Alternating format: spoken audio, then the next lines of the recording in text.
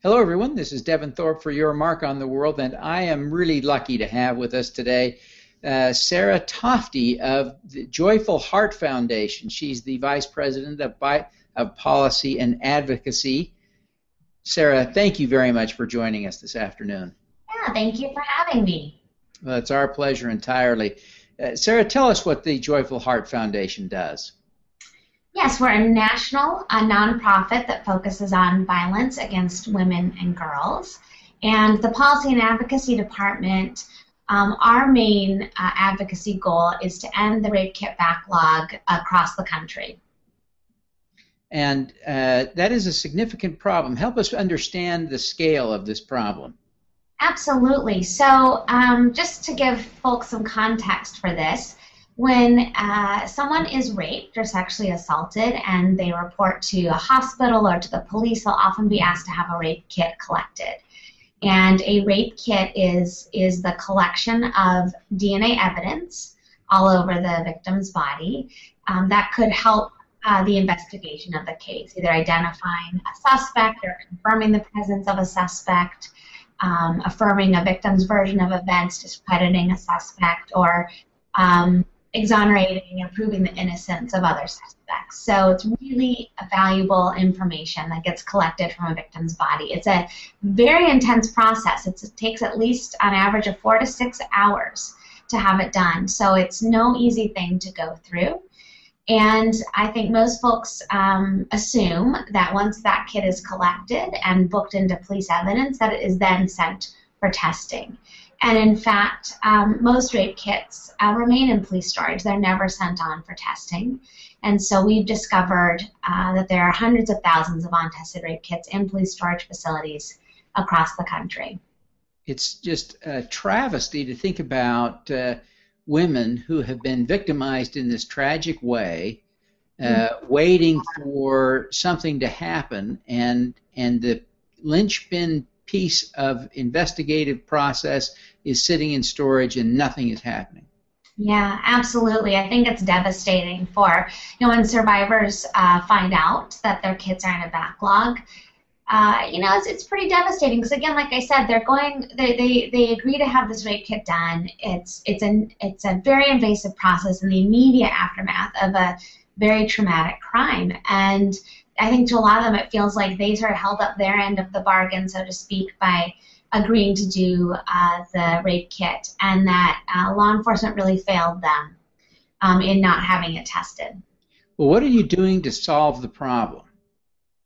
Yeah, well, it's a big problem, and luckily there are lots of good solutions out there, and there's a lot of momentum to change.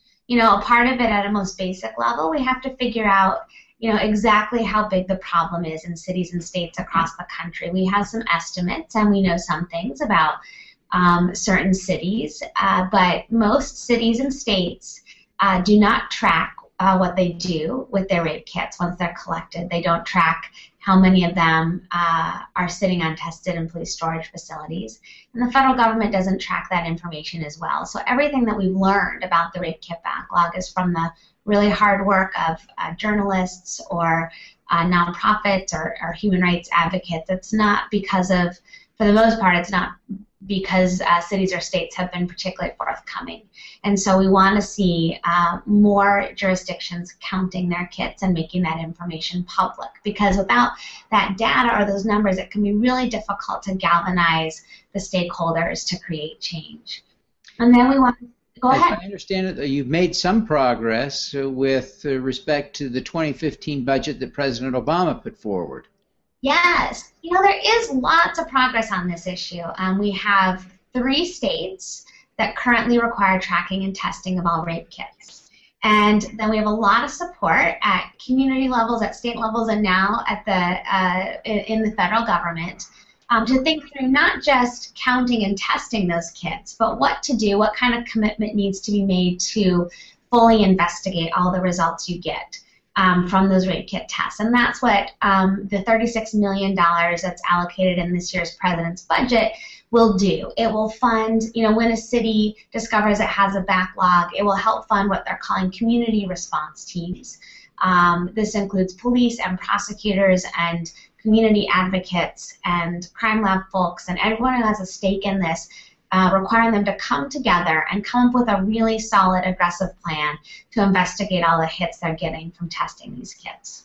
Now, I think you had sent me some information that Detroit had discovered quite a backlog, and they found a way to rally around and have many of the kits in the backlog tested there. And did they discover some shocking information when they did? Yeah, Detroit in about 2009 discovered they had about 11,000 untested rape kits in their police storage facilities. And as you know, finding resources for anything in Detroit is very, very difficult, but a team has come together to show real leadership on that. And I say if they can figure out how to do model rape kit reform in Detroit, you can do it in any city, in any state. And of just the first 1,600 kits that they've tested, they've identified 100 serial rapists. And they've also connected offenders who committed crimes in Detroit to rapes in 22 other jurisdictions and Washington, D.C. So what we also like to say is, any one city or state's backlog isn't just that city or state's problem. It's really the country's problem because it impacts community safety everywhere.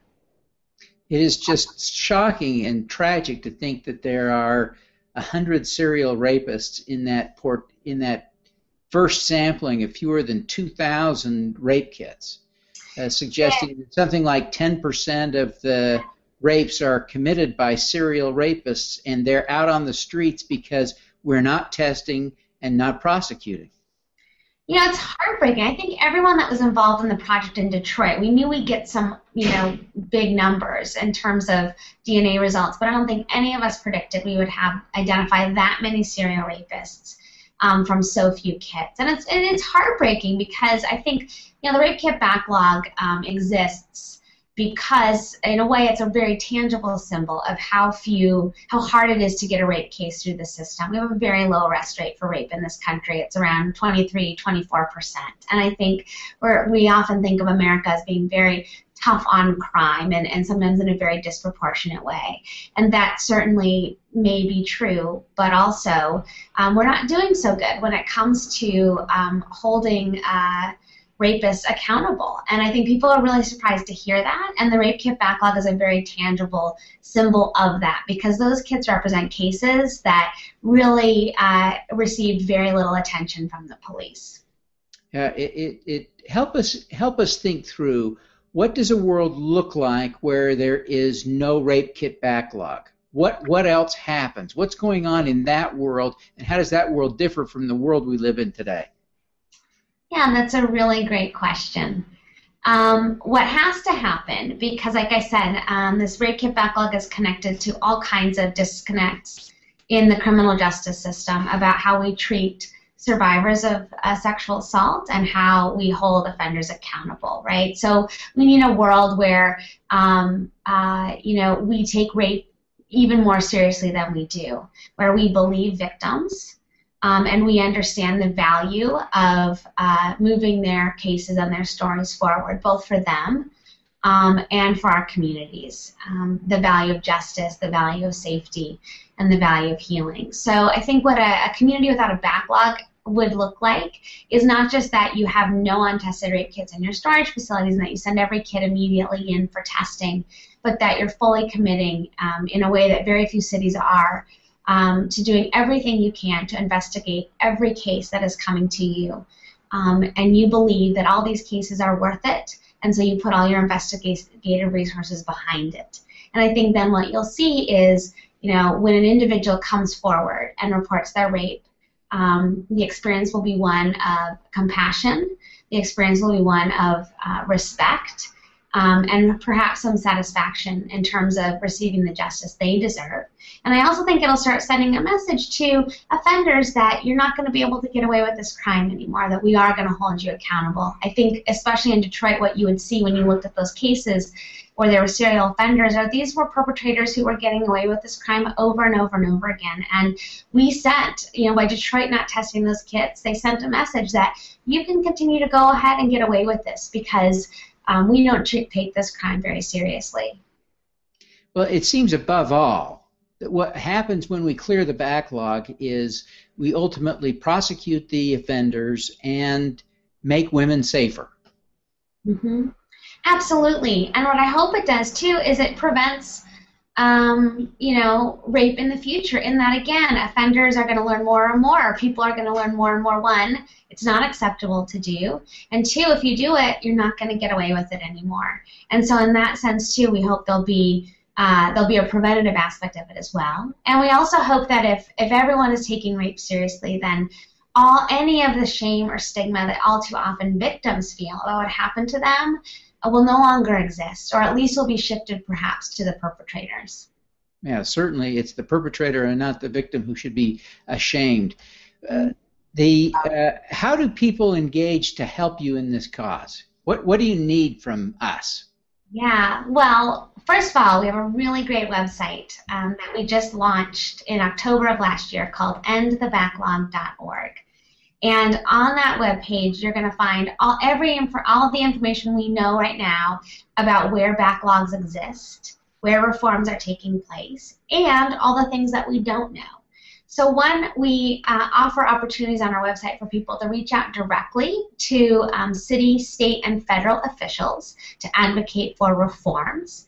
And we also show them, give them a bit of a how-to on if you want to find out if there's a backlog in your jurisdiction, how you might go about doing that. And so I think that would be a great way for listeners to get involved.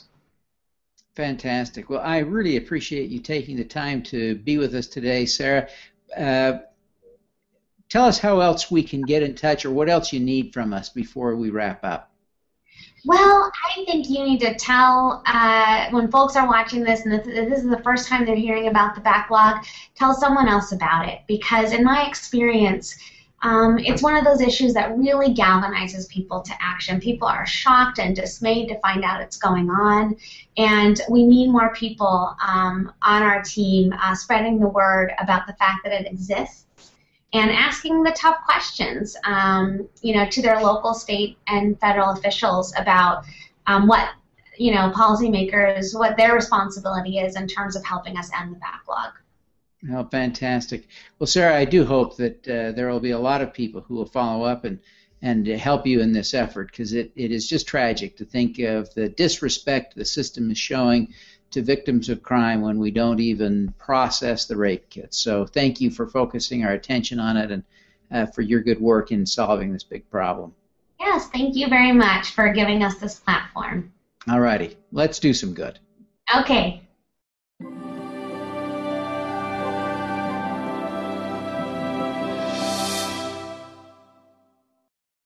This is Devin Thorpe. Thank you for joining me today for this podcast, which was recorded during a live broadcast of this interview via Google Hangouts on Air.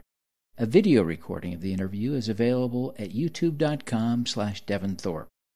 You can learn more about the work of the Your Mark on the World Center at yourmarkontheworld.com.